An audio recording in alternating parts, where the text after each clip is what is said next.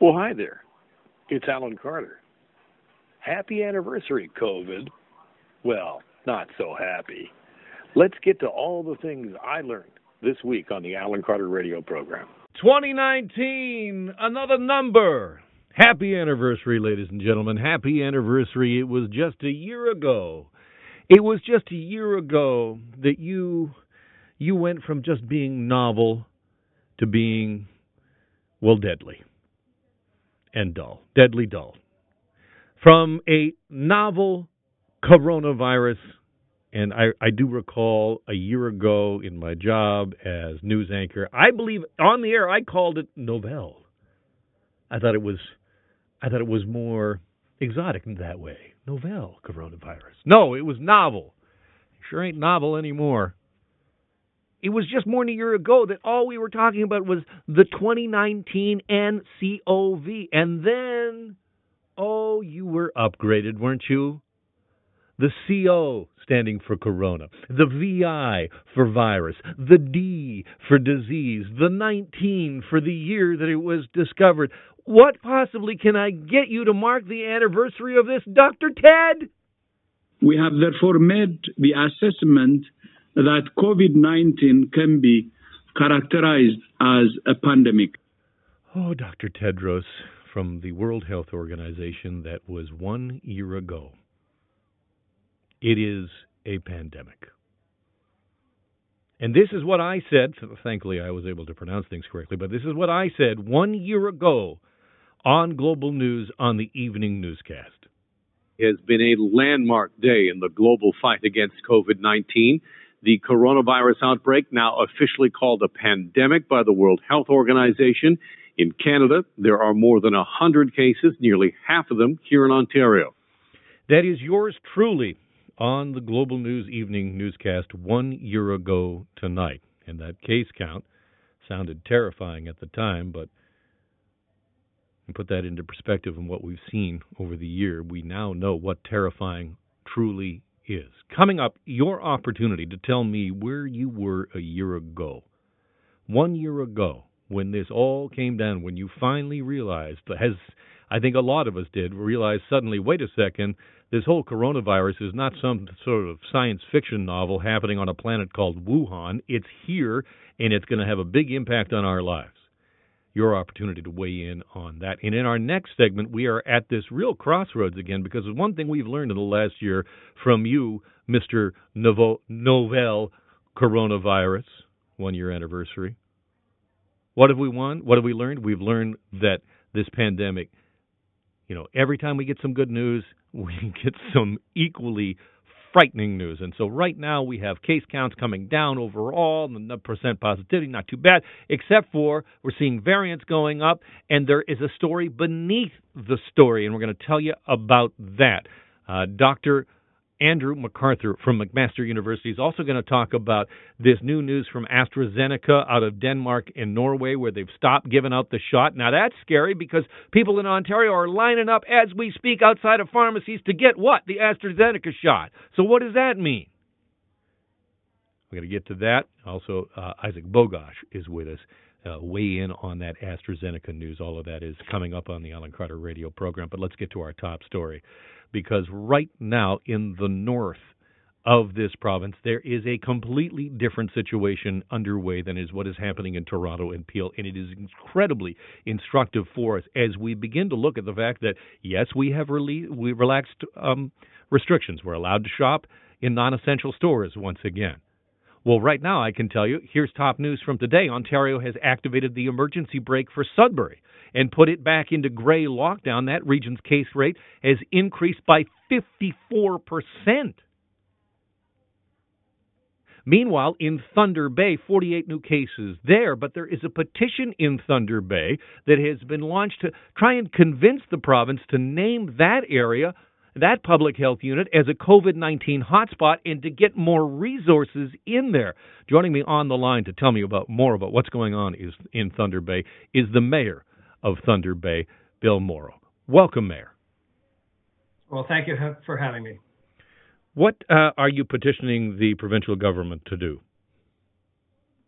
Well, there is a petition that's been started online by some constituents in the city of Thunder Bay, but from the corporate perspective, clearly we are looking for more vaccine. We have, one of the highest rates of COVID in the province, if not the highest rate. Understanding Sudbury just had some difficult news today as well. So, given the policies that have been articulated previously by the province in terms of when you're in a red or when you are in a gray lockdown designated area, that as larger amounts of the vaccine become available, that proportionally those areas would receive more vaccine to get it into their population. So that's kind of where we're going. And I think a lot of this was generated by yesterday's announcement around the AstraZeneca piece and a couple of pilot programs that were being begun, and Thunder Bay with one of the highest rates not being included in the pilot. So there may be reasons for that. I've reached out to Minister Elliott's office. We're going to have a chat tomorrow with her chief of staff,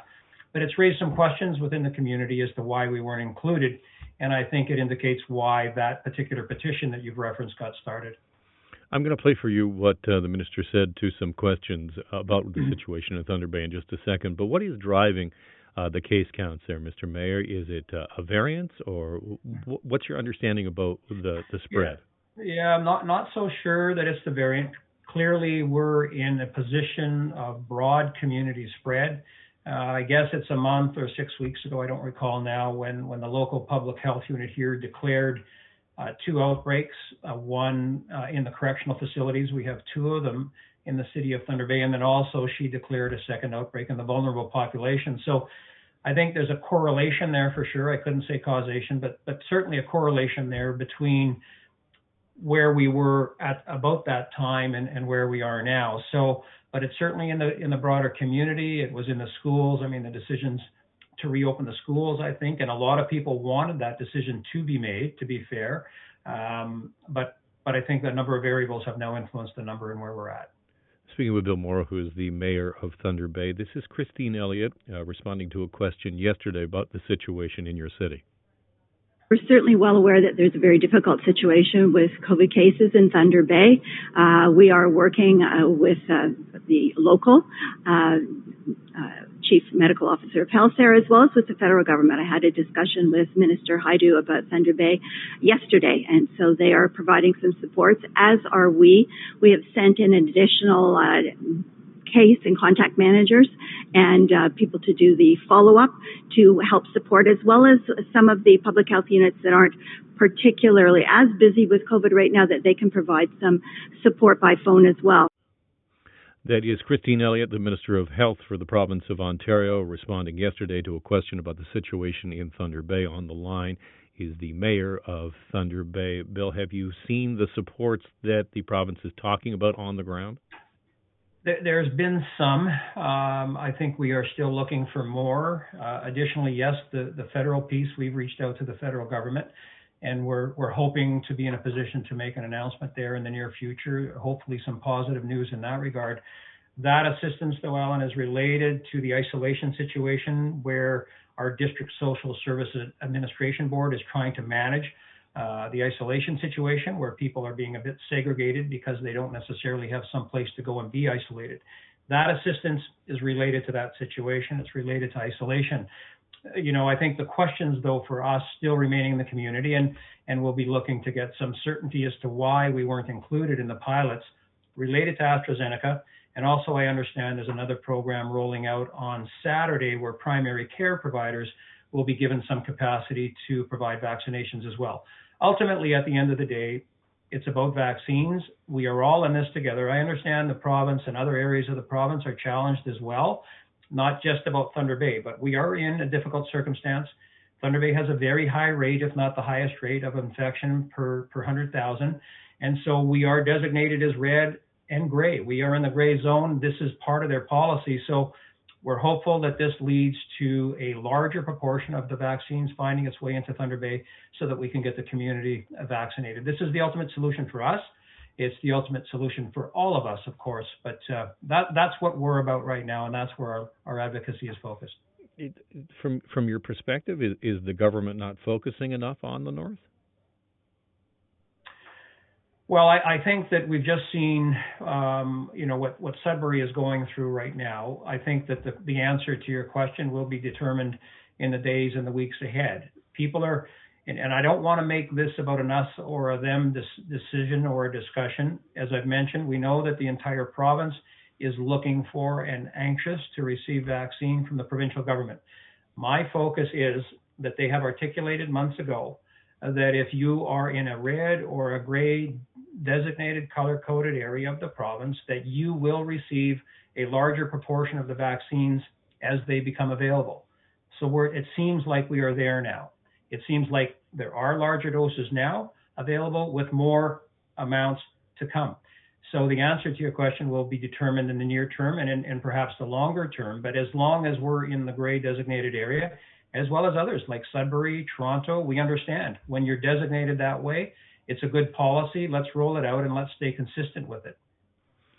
Bill Morrow is the mayor of Thunder Bay, and for our listeners, obviously, we're talking to people in the GTA. Bill, your takeaway, I mean, here in the city of Toronto and in Peel in the GTA, we've seen case counts come down, and as I've mentioned, we've now moved into the new modified gray, so we actually can shop in non-essential stores again. What's your message for us about the experience in Thunder Bay and how quickly the case counts have gone up? Well, I'm glad to hear that Toronto is seeing some reduction in their numbers. I think, one of the other pieces, of course, of having spiking numbers and seeing your community designated as gray is that a number of businesses get completely shuttered.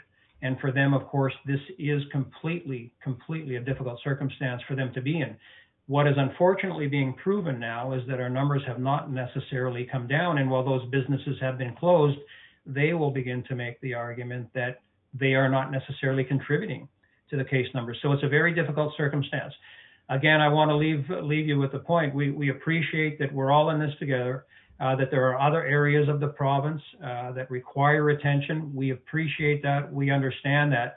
But while we're in this gray lockdown zone, the people that are asking me questions in Thunder Bay are curious as to why we weren't included into the AstraZeneca piece. I'm hoping to have a conversation with the minister or her office today or tomorrow to get an explanation for that. And there may well be a good explanation. I'll look forward to having a chat with her office. But ultimately, their policy does indicate if you're gray, you get a larger proportion of the vaccines. We're gray. My community is reaching out to me to ask why, to this point, we weren't included in those pilots that were announced yesterday. There may be good answers to that. Hopefully, we have those answers in the near term. Bill, thanks for coming on and keeping us up to date what's going on in your city. Please be well. I appreciate the time. Thank you for having me. That is Bill Morrow, who is the mayor of Thunder Bay, as we get a sort of a snapshot of what is happening in the northern portion of the province. Oh, happy anniversary, COVID. Let's see, what is the traditional gift for 1 year? It's paper. Right, yeah. Here's a nice card that says you suck, COVID-19.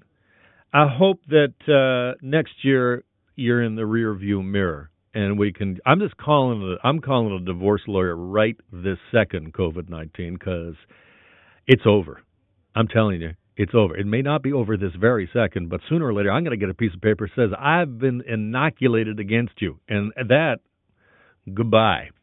All right, let's get you up to date on some really important news with COVID-19, and specifically with AstraZeneca. Health authorities in Denmark and Norway have now temporarily suspended the use of the AstraZeneca vaccine after reports of the formation of blood clots in some who have been vaccinated. It's very concerning. This move comes after Austria stopped using just a batch of AstraZeneca. Now, keep in mind, that's a batch. It's not the full thing, but one batch of AstraZeneca shots while investigating a death from coagulation disorders and an illness from an embolism. That's a blood clot. Fancy way. Danish health authorities say the country's decision to suspend the shots for 2 weeks comes after a 60-year-old woman in Denmark who was given the AstraZeneca shot from the same batch that was used in Austria. Again, we're back to that same batch. Formed a blood clot and died. Now, the Minister of Health, Christine Elliott, just moments ago was asked about this. Of course, you know, in the province of Ontario right now, there are people between the ages of 60 and 64 as we speak getting the AstraZeneca shot. So what is the province of Ontario going to do considering this news? Here is the Minister of Health. AstraZeneca has been approved by Health Canada for both safety and efficacy, and we don't have any plans to discontinue AstraZeneca at this time. However, we will be following the investigation and working with Health Canada to determine if any changes need to be made in Ontario's plan.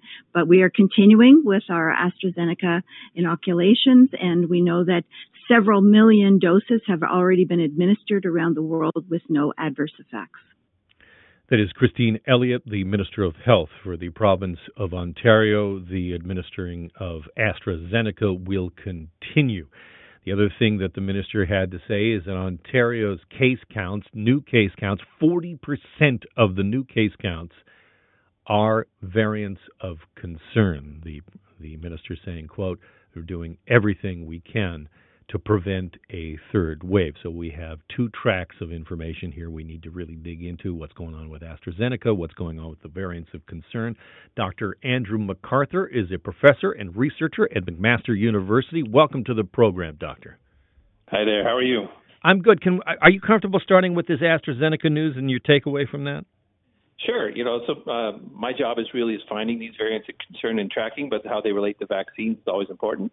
But with any vaccine and drug rollout, we always look for adverse effects, and really, in most cases, we only find them when we get to high usage numbers or we see a batch effect. It's possible.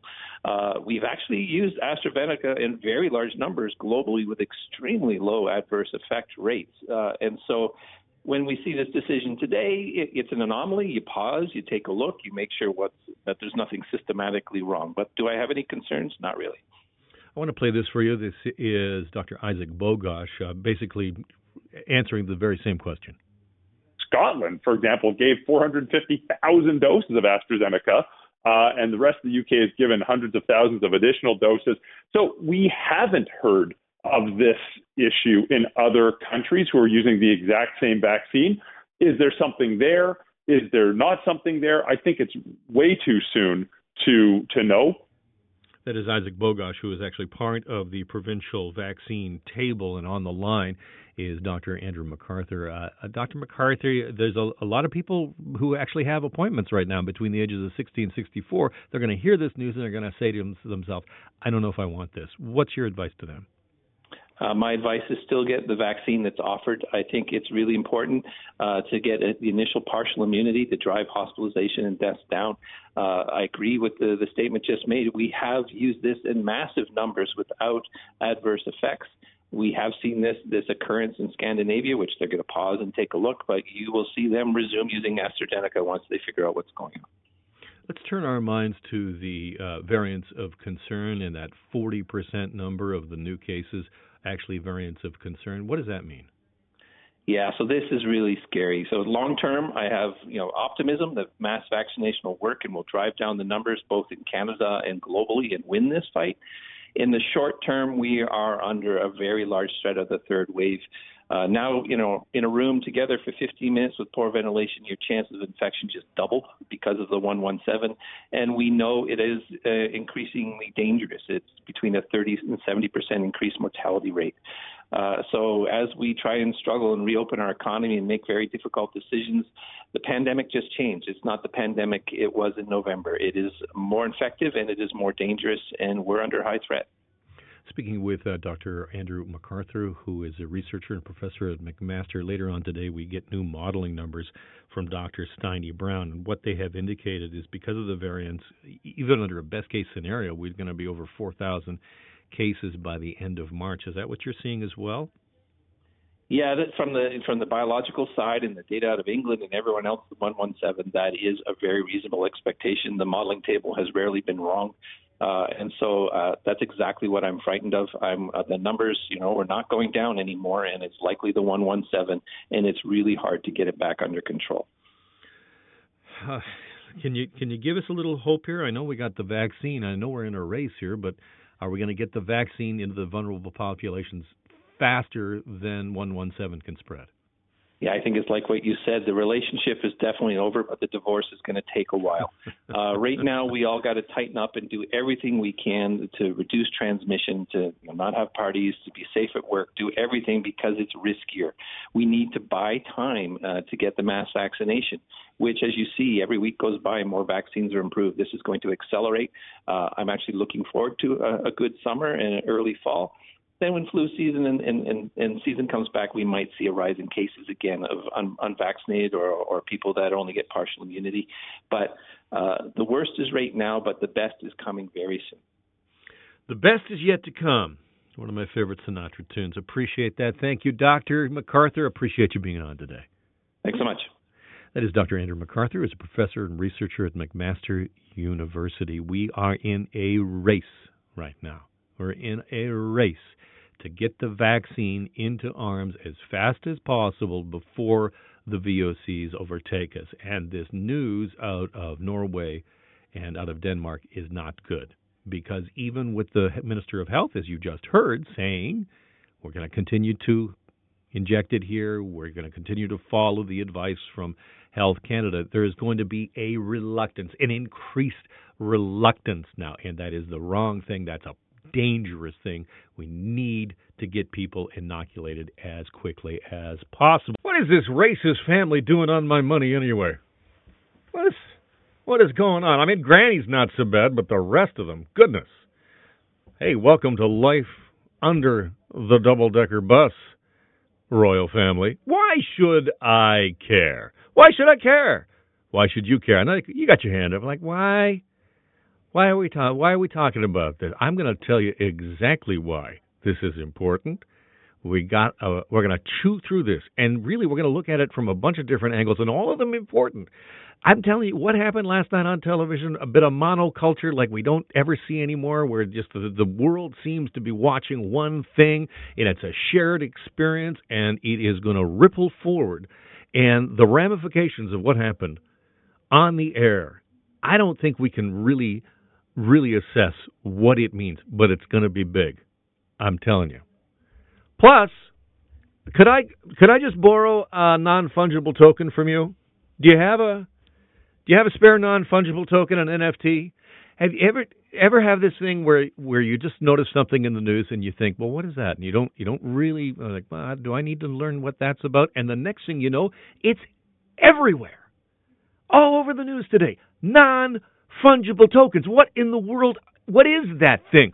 Coming up, we're going to learn all about it. I'm going to tell you what it is and why it's important. What in the world does the rock band Kings of Leon have to do with non-fungible tokens? But let's get back to those whiny, privileged pouters making a money play.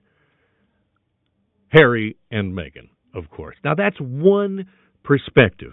That's one way to look at what we saw last night.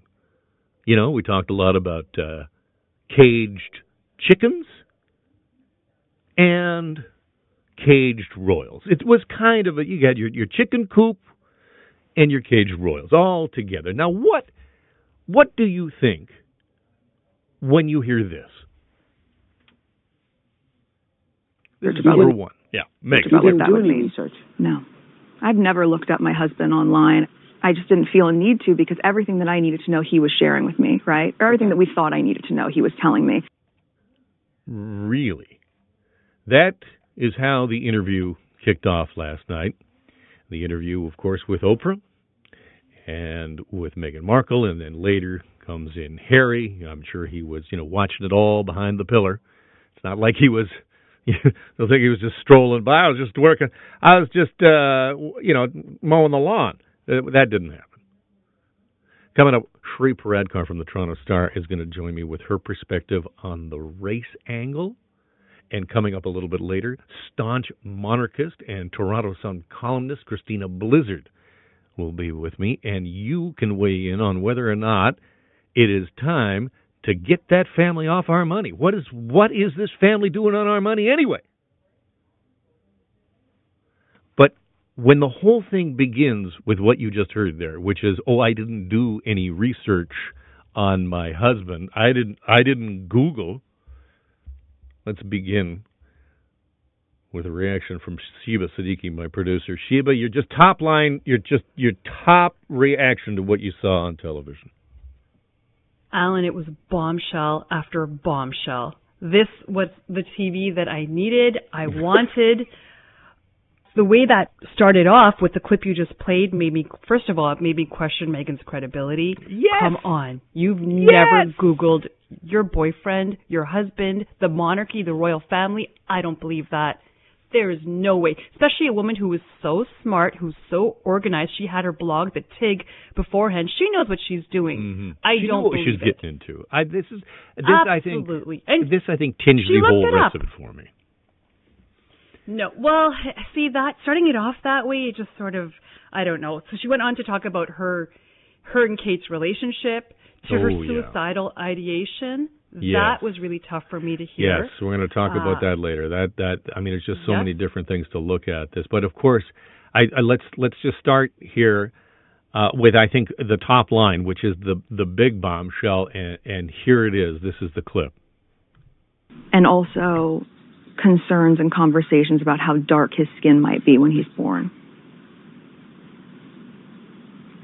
What? And who is having that conversation with you?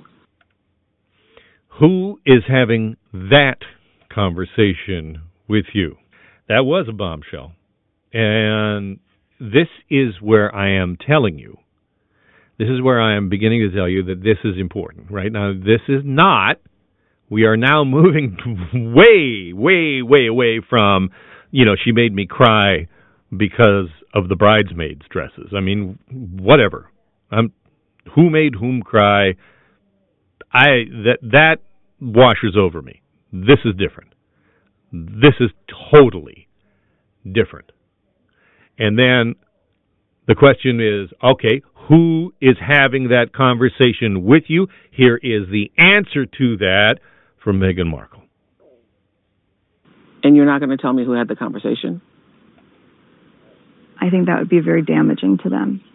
I think that would be very damaging to them, so therefore I am not going to give you a name other than saying it wasn't the Queen, but pretty much all the rest of them are guilty by association. Because I don't name one of them, I have named all of them.